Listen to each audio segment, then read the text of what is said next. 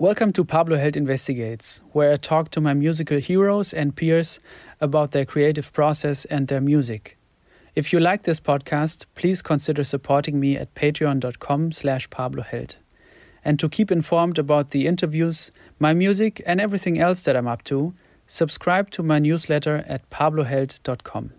Okay, let's start investigating.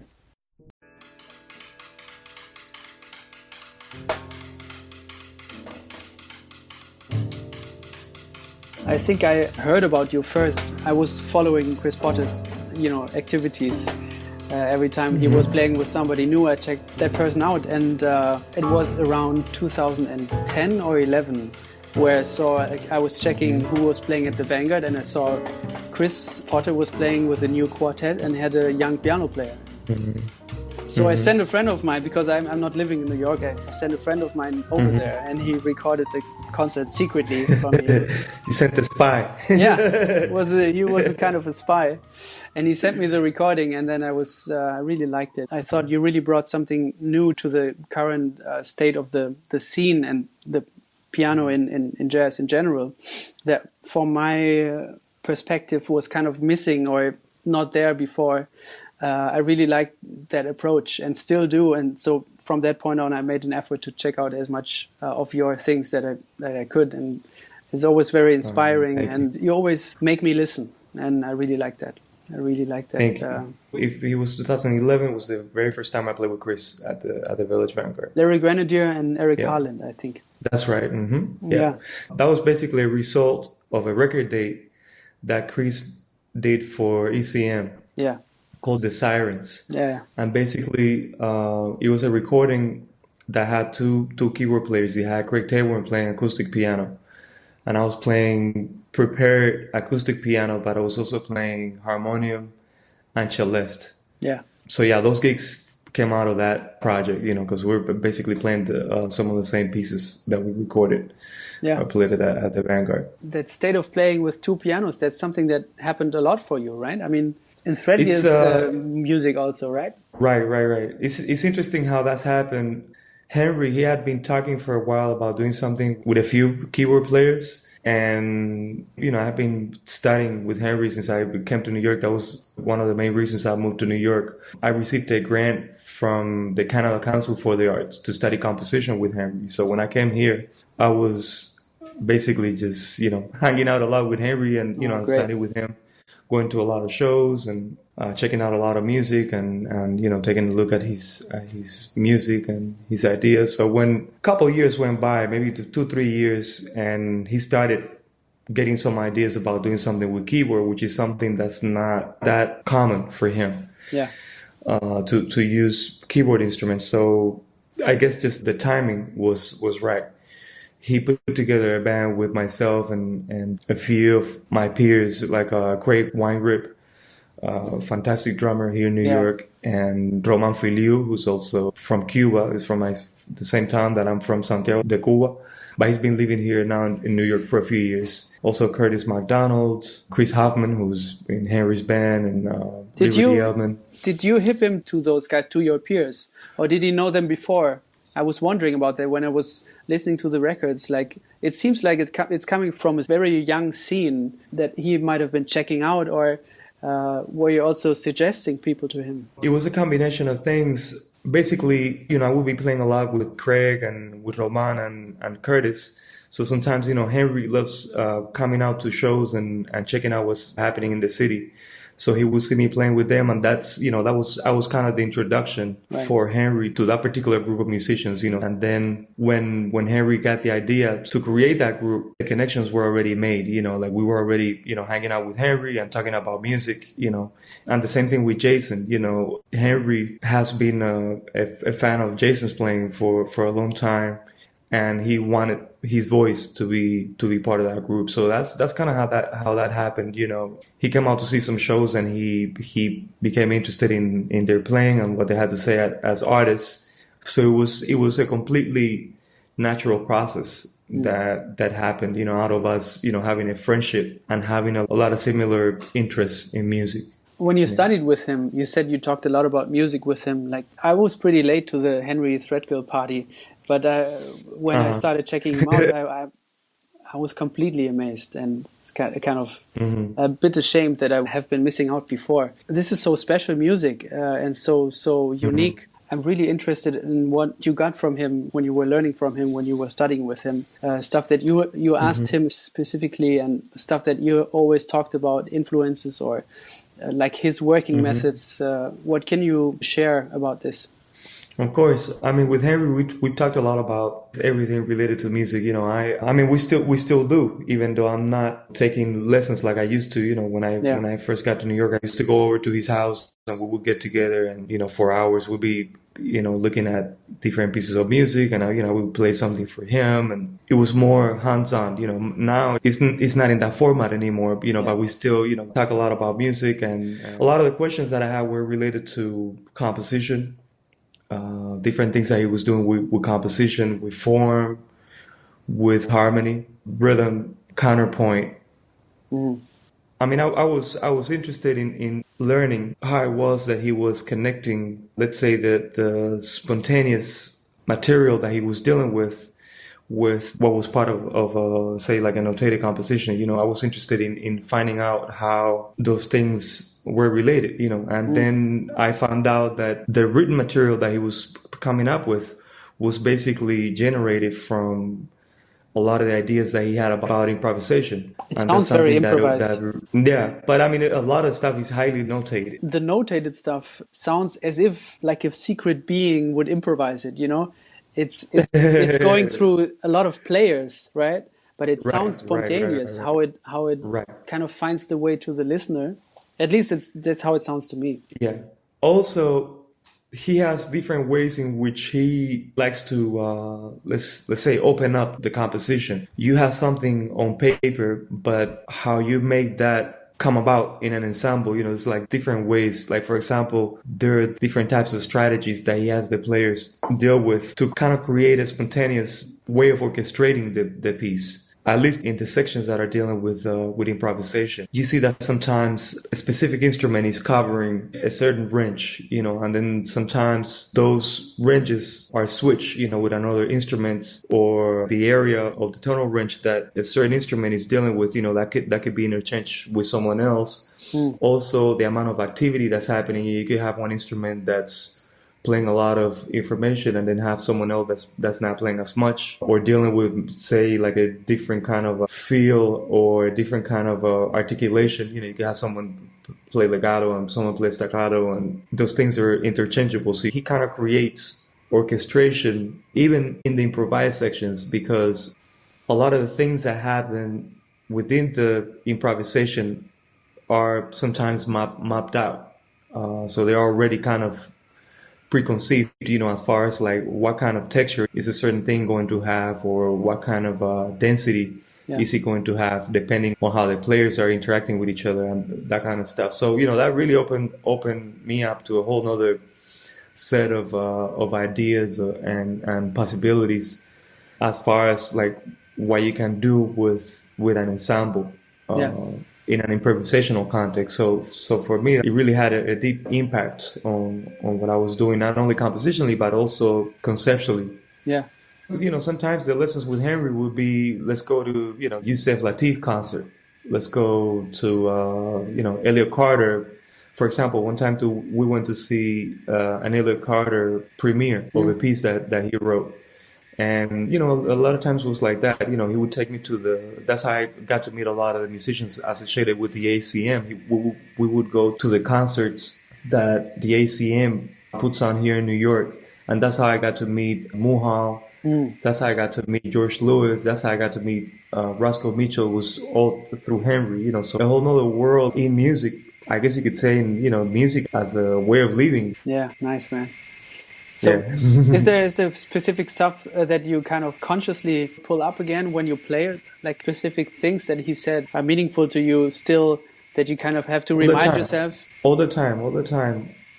And like I said, a lot of things that Henry was talking about had to do with how do you train yourself to be able to see something meaning, in this case, any kind of musical material. How can you train yourself to look at that from all kinds of different angles? Yeah. So for example, let's say you have a few bars of written music, and he would kind of take apart, like back engineer the way that something was put together and then use those raw elements in creating something else out of that, Yeah. So a lot of things that I learned from Henry had to do with how to manipulate all the different parameters in music, so that you can generate material, Yeah.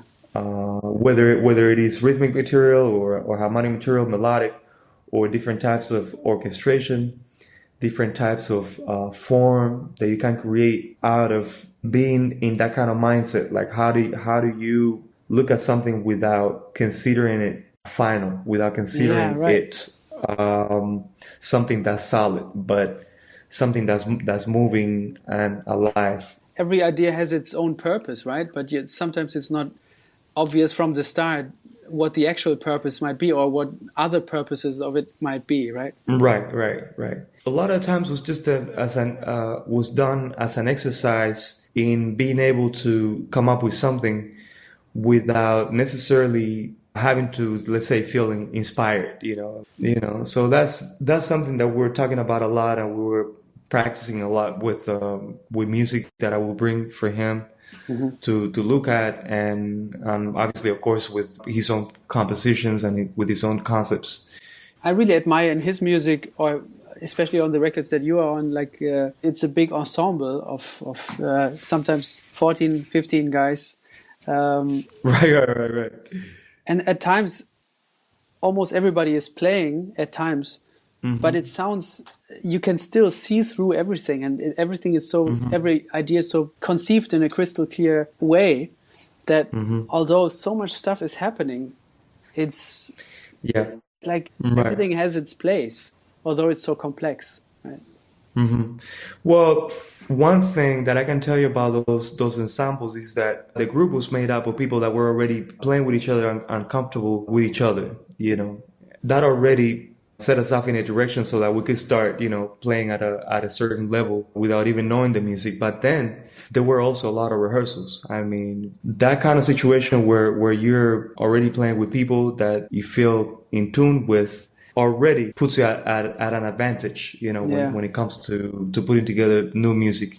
And then, the rehearsals with Henry are not just let's read this music and let's try to get this right. I mean, he's changing the music up to the time of the performance. Wow. Keeps changing things. He'll change the form, or he'll say, okay, let's take the last two bars and play them backwards, and then go back to the third bar and loop the first three beats, and then go and play like this other bar. And so he's always changing things like that. And he almost like does it in purpose to kind of keep you in your toes. Yeah. He doesn't like anybody getting comfortable with the Yeah. music because he doesn't want people to play things that we've been conditioned to play. He always wants everyone to be completely spontaneous with Yeah. the music. Putting that music together too, because I mean that's probably some of the most challenging music that I've ever had to play. It really took a lot of rehearsal Yeah. and just being in Henry's world, and knowing what he's hearing in certain sections and how he envisions certain things to jump off the page. And like he said, a lot of times, a lot of the players in the group are playing simultaneously, but everyone in the group has like very specific roles. Even in the improvised parts, it's not just you're free to do whatever you want. I mean, sure, you're free to do whatever you want, but at the same time, there are like certain kinds of, like I said before, strategies that you follow so that it works as a group and as a concept. Yeah. Wow. Yeah. Everybody sounds very much on their toes. It's Yeah, nice. everybody in that group is definitely challenged. Yeah, but it keeps the listener on their toes too, in a way. Like we're all also like, okay, what's going to happen next? I don't know what's going to happen next. It's very unpredictable. Yeah, Yeah, it's very unpredictable. Even for us, in the group, and after having played the music, even after a while, there's always that feeling of like, not feeling completely comfortable in a yeah, way. and that's it's just embedded in the music, in the way that he writes music, and in the way that he approaches improvisation and composition in general. Mm. How do you go about it when you lead a band, like on your recordings? Because when we talk about something like Gnosis, there's a lot of written material also. Like how do you approach that in that kind of setting? Do you take the lessons that you learned from Henry, for instance, and do your own thing with it there? Or how do you approach it? Yeah, I mean, when I approach making a recording, I'm really dealing with the totality of my experiences as a musician. So basically, everything that I've been exposed to, from starting with Henry, or starting with Barry Harris, Yeah, or spending time with someone like Stanley Cowell, or yeah, or playing in the different bands that I've been playing with for the last 10 years, or even all your experiences, at least for me, are coming to play.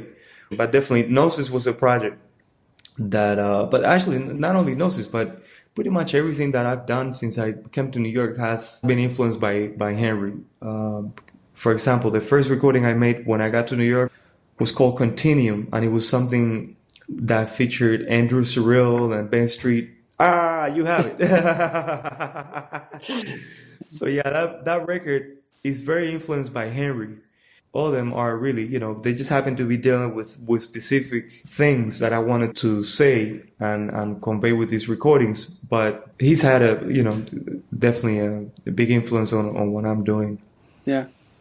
I was just Yeah. pointing out Gnosis because it's a bigger ensemble, and you wrote Yeah. a lot of written Yeah, for material sure. for it. This is why I made the connection. Of course, we're always the result of everything that happened to us before, and For sure. Yeah. it's also very subconscious how every musical situation triggers another influence and another Right. combination of influences also, and sometimes you wonder where it all comes from. No, for sure. And you're completely right. When I first finished my first drafts of Gnosis, Henry was one of the first people that I showed it to. I showed it to Henry, and I also showed it to Mohal Richard Abrams.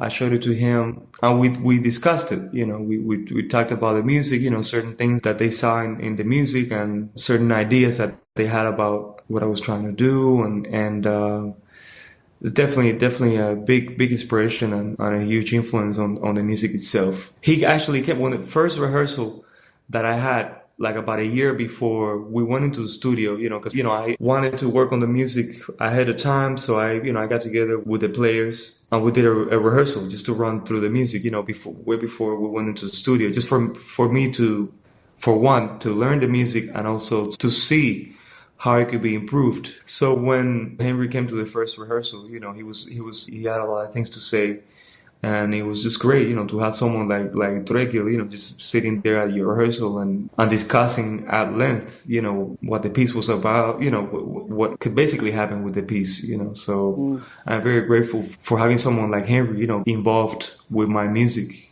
That's amazing to have somebody like that sitting in your rehearsal, or who you can ask about your compositions when you're writing and trying out stuff.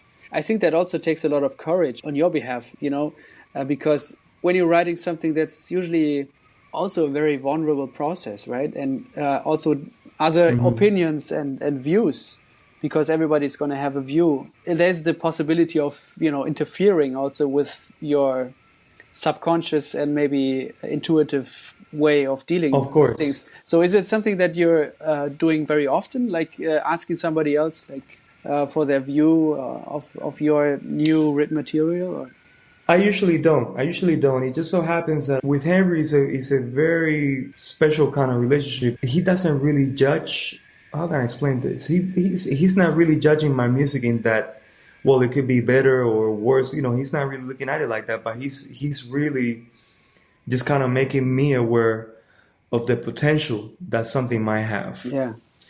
It's not about, well, this is wrong, or, this orchestration here is weak, or he's not really coming from that place. His involvement with something, it's like, okay, how can I help you make something reach its full potential, So, and the same thing with Muhal, when I would get together with him, like he would come to some of my concerts, and we would talk about the stuff, afterwards. And it was always positive. It never had to do with like, okay, well, you're doing this wrong, or there was nothing ever like that, because to me, those are the perfect kind of teachers. Someone that knows that you're after something that's personal and that relates to your experience and who you are as a human being, and that can be helpful in bringing that to be the best that it can be, Yeah. Rather than saying, okay, well, you might need this, you might need that. It was never anything with Henry or Muhal. It's never been anything like that. When someone like Henry is looking at, I mean, I've even gone to concerts with Henry, and he's gone to concerts knowing that he's going to hear something that he might not necessarily completely enjoy. Yeah. But he feels like even in doing that, there's something to be learned from something that you don't feel connected to. Yeah, that's deep. I don't want to focus too much on all of your heroes and teachers, but you've mentioned Barry Harris, and that's somebody I love too very much. He was on my list of stuff that I wanted to talk to you about. Now that you said the specific relationship you have with Muhal and Henry and their way of not judging and helping you achieve something's full potential, I'm wondering how you compare that maybe to your relationship with Barry Harris when you were studying with him, because I know from seeing a lot of his workshops and reading so much about him that he can be also very strict, like this is wrong and this is right. Not always, but in certain areas. For sure. How do you compare that to them then? I mean, or how is your relationship with him? Barry's been very important in my development as a musician, and he's been absolutely beautiful with me, as a teacher and as a person.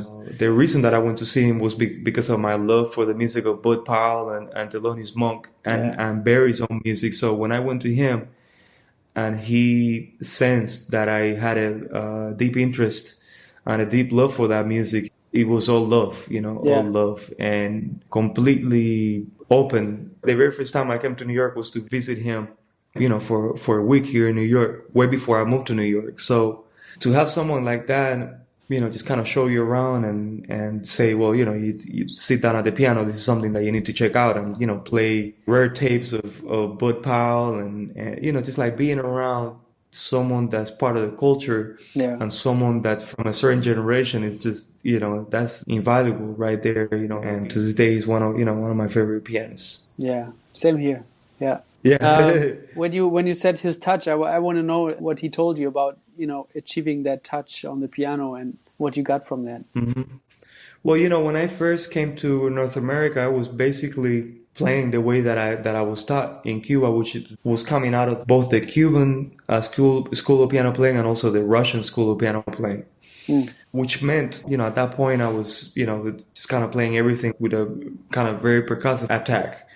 And when I saw Barry play, I noticed that a lot of the lines that I heard someone like Bud Powell or Tommy Flanagan play, and a certain feel that they would get on the lines had something to do also with their technique and how they were, like the position of the hand and like certain movements and stuff.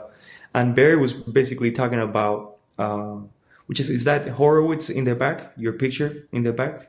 There's Horowitz, yes, there. That's Horowitz. Okay. Yeah. Because he was talking about playing flat finger.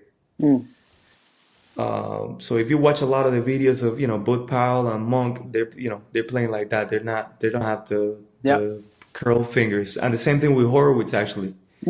It almost looks as if they're not moving their fingers, and a lot of the movements are achieved through arm movements rather than independent movement of the fingers. So he would get me to do different types of exercises and stuff that eventually helped, I guess, my way of playing. Can you exemplify them or tell me about the exercises?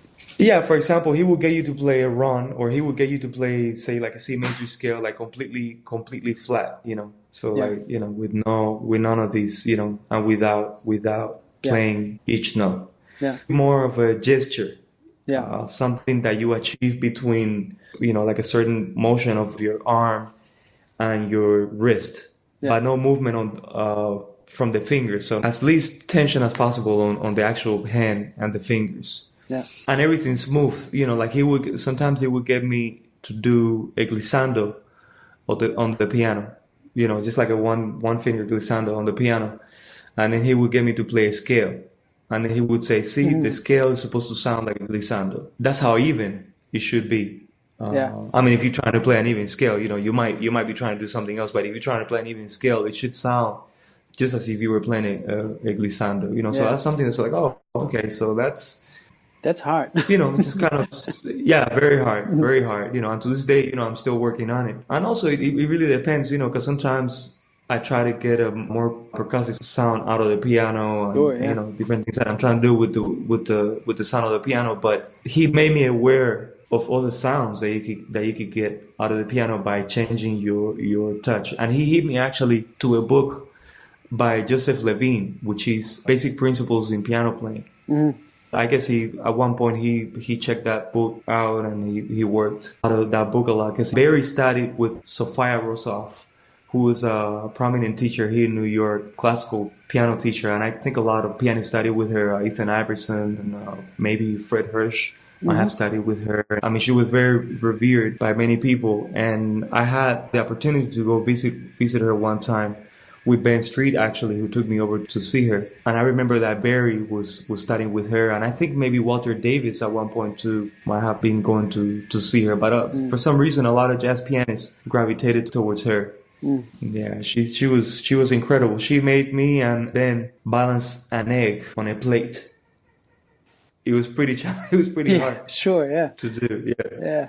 It's almost like your whole body and your whole mind had to like be focusing on this one thing. I think she was trying to get us to be aware of how your body and mind needs to challenge like a certain kind of energy and a certain kind of focus into making something happen. Yeah. At least that's what I got from it, because he would say, okay, well, what does it have to do with playing piano? Well, actually, it has everything to do with playing piano. Like how do you harness and focus your energy? Wow, that's beautiful.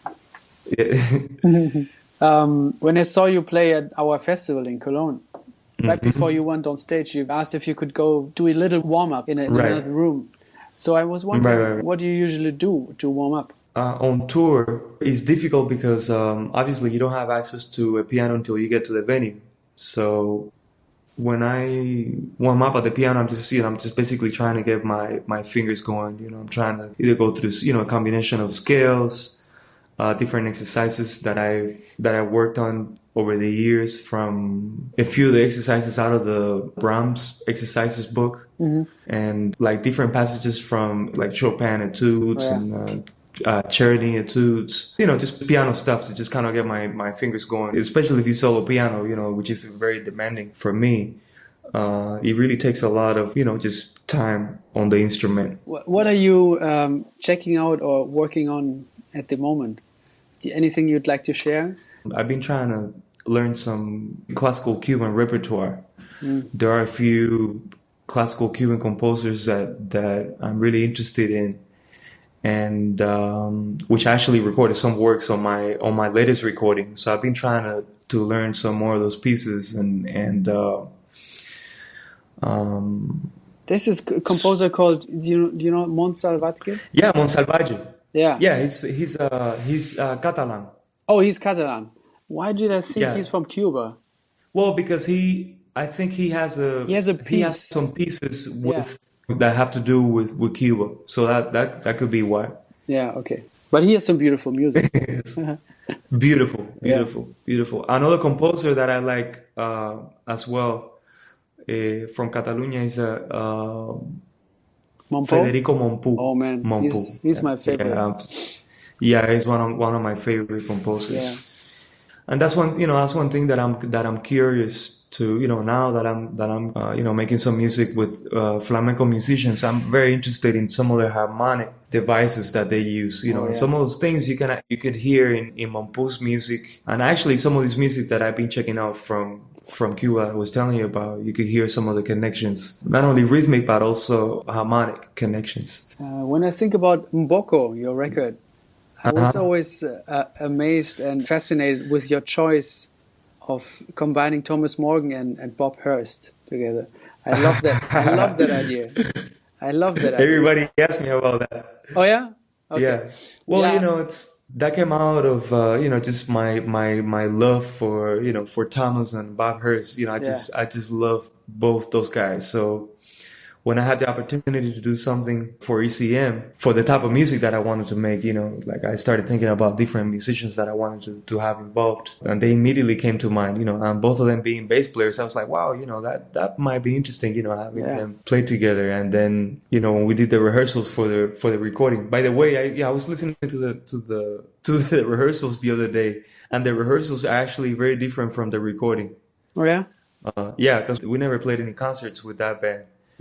We just, we did the rehearsals and the recording, but Was the rehearsal and the recording, was it back to back, or was there some time in between? no, it was pretty much back to back. I think we got together a couple days, and then right after we went into the studio.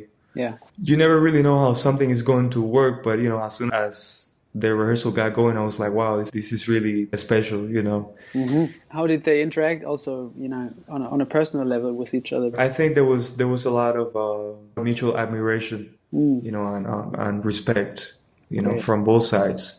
They were kind of jamming in the studio, playing blues and stuff, playing standards in the studio. Yeah. To bass. Yeah, it was wonderful. It was really a wonderful experience, and I love each of them for different reasons, because obviously there's such different players. Yeah. But now when I listen back to the recording, I'm really glad that I made that choice. Yeah. I'm very happy with that choice. It was a good match of personalities, just having Marcus and, having Marcus on anything. Yeah. I don't have a problem with that. Yeah. Or Roman on anything. I don't have a problem with that at all. Yeah. So, Sure. Not that the music is super similar, but I somehow was reminded of the vibe of Smokestack. Smokestack, the Andrew Hill of record. course. Of course, of course. The vibe somehow went through. So the music is different, obviously, and you write different stuff than Andrew, but I suppose Andrew is also an influence on your playing and writing. Oh yeah, definitely, most definitely. He's one of my favorites. And Smokestack was definitely on my mind when we made that recording. Kind of by accident, actually. I mean, obviously, in Smokestack you have two basses, but also I was particularly interested in figuring out how to make the percussion work with the two basses. When I mean percussion, I also include the drums and the piano. Funny enough, it's actually another recording by Andrew that I was thinking about when we made that recording was called Compulsion, because there is percussion on that recording. Oh, okay. I need to go back to that one. Yeah. And, I was studying, that record and how to make it work, with the percussion and, on the two basses, because it could be tricky because, obviously the basses are, covering the same range. And the percussion sometimes could also cover some of the same range. So it took a little bit for me, just a little bit of figuring out, how to deal with that situation. Talking about Andrew Hill, there was one moment in the concert at our festival in Cologne. You were quoting a song, and it drove me crazy because I actually had it on my mind for days after that concert. And you were quoting... Of Andrews? A song of Andrews? Yeah, you were playing Dusk, Oh, Dusk. Yeah, you were playing it was only like 10 seconds. And you played it, and I was really? shit, I know this song. What is it? What is it? And it was just a tiny moment, but it drove me crazy. And I thought, where do I know it from? And I didn't know the original version. I only knew a version by Frank Kimbrough. I see. Okay. So, and then I made the connection days after that. Like, okay, and this is Frank. So I went through all the songs, all the records of Franks that I had. Like, what is it? Where is it? And then I found it on a live recording of his. And then I found out, okay, it's not his song. Okay, whose is it? And then I found out it's Andrew Hill's song. And then I found out there's a record called Dusk. Right. But the actual arrangement on that record comes from a solo piano rendition of that piece. Okay. From a live recording of Andrew's called Les Trinitaires. And it's from a live show at Metz in France. There are two versions of the piece on that album. And there's one version, from what I understand from the lead sheet that I got from Johnny Bear, and Eric McPherson, who played in Andrew's trio. Yeah. I can't remember now who actually wrote the arrangement that's on Dusk. But what they did was like a lot of those horn lines that you hear on Dusk. That's him improvising? Besides, that's from his solo, from the solo version. So what they did is they took some of those lines and they arranged it for that format. I think he had a front line of maybe 3 horns. Yeah, and I know Scott Colley, I know the rhythm section is Scott Colley and Billy Drummond. Billy Drummond, beautiful rhythm section, yeah. Yeah. They took the lines from the solo piano version, and orchestrated it for the horns. Beautiful. That's what you hear on the actual recording Dusk. Yeah. But I love, you should check out that solo record is one of my favorites. Oh yeah, I'll check it out. One of my favorite Andrew records. Oh great. Yeah. But it was in my mind because I had just played it before we went on tour. I played a couple gigs with Eric and with John, and we played that piece, so it was fresh in my mind. Yeah. So I went into it, but I didn't remember that we played that we kind of played it a little bit. Yeah. It's just a tiny moment, but it's funny how those tiny moments of concerts or of records that can spark like a crazy search like that for other people. Right. You don't think about that when you play, but that it can have such an effect of somebody who can be driven crazy by just anything that you play. It's powerful. Yeah. And by the way, who sings on the Old Locks record? There's a part 4. Somebody's singing very loudly and very full of energy. In the very last part? Yeah. That's Henry. That's him.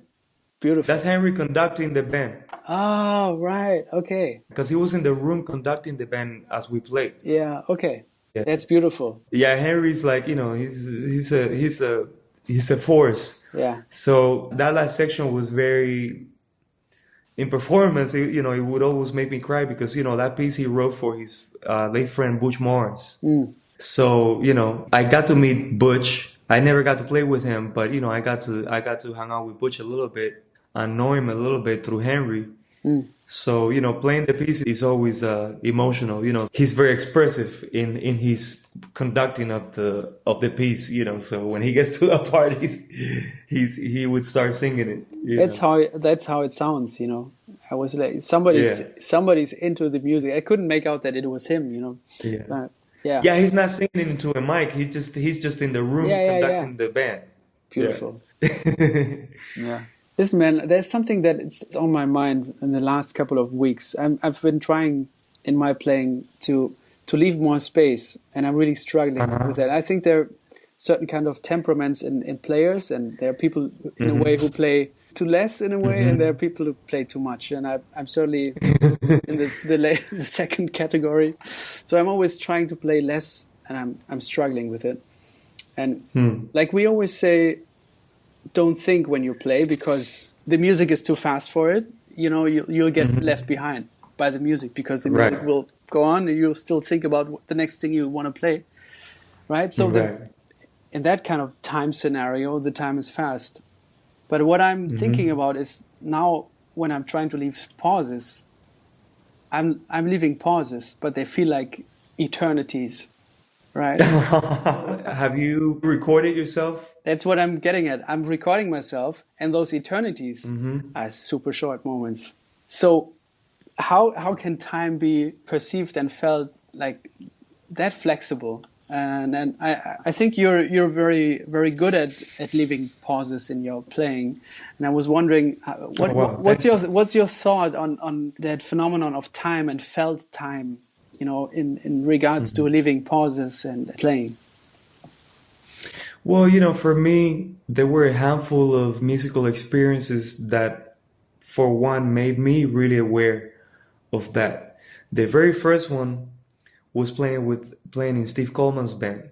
I mean, I was introduced to so many things, through playing in his band, but dealing with playing itself was a very different experience because sometimes I was expected to do things that are not expected from a piano player.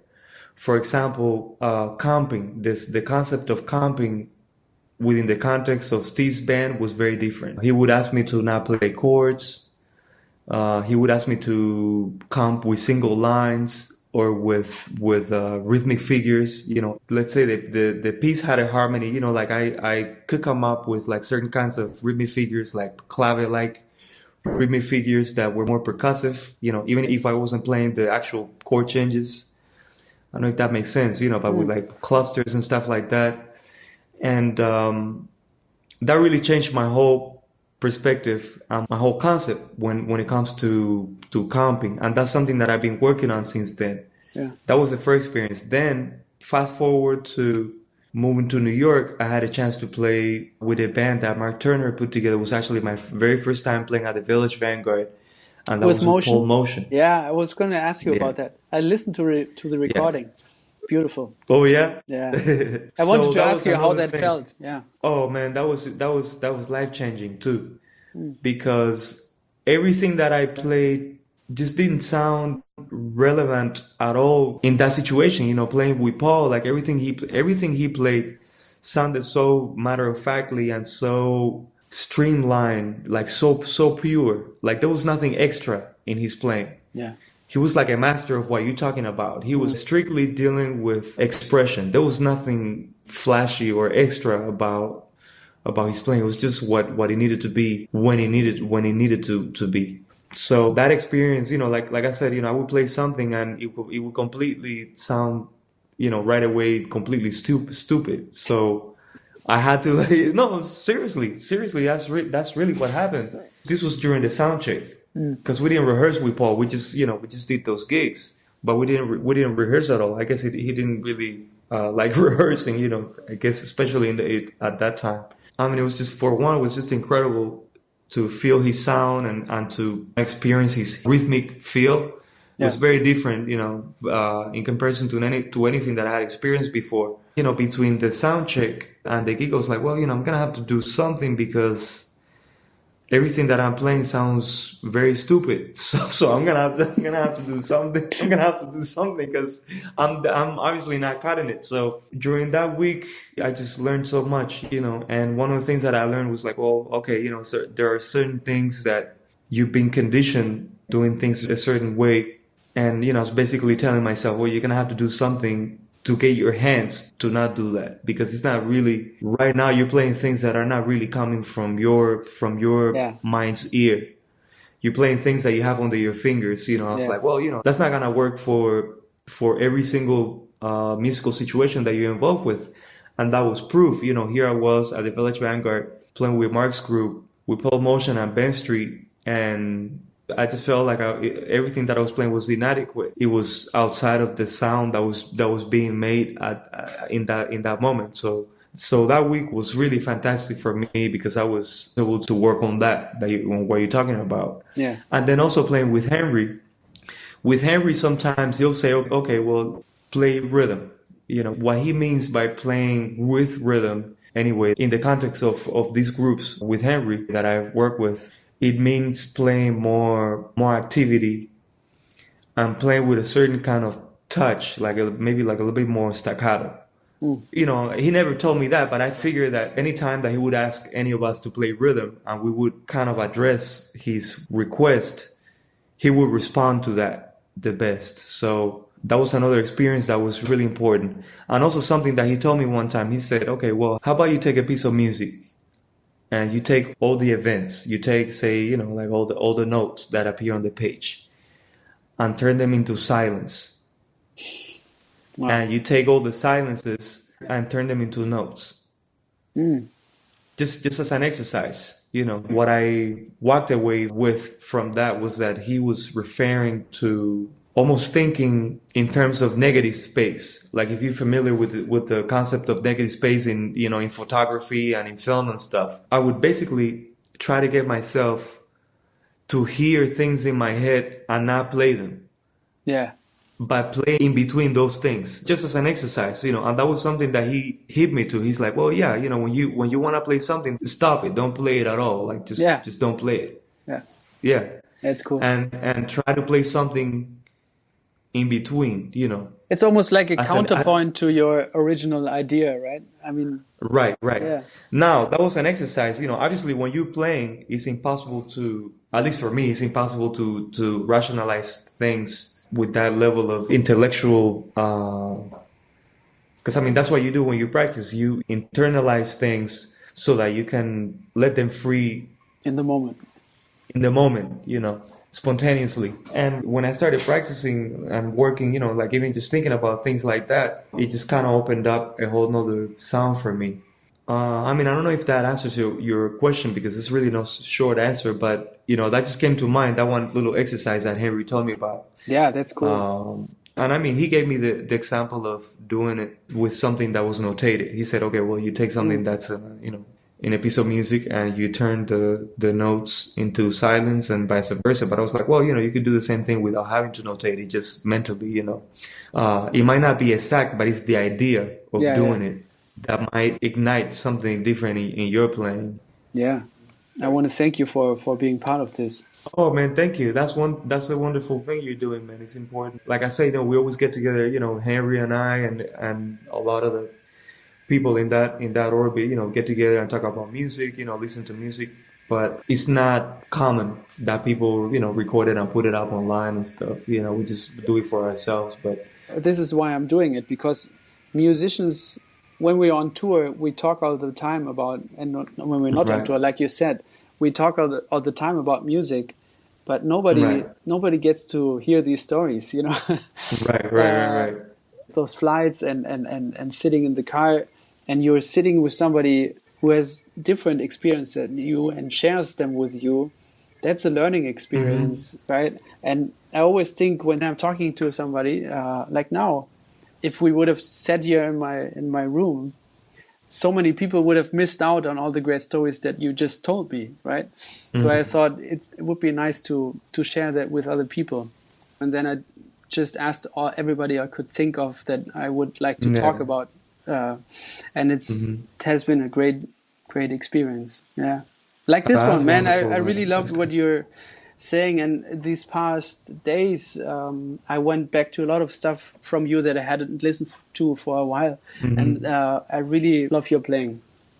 Man, thank you. Likewise, man. You know, the admiration is mutual. You know, I think you're a wonderful musician and it's great, you know, that we got to meet each other and I'm so happy that we went to, you know, played it at the festival.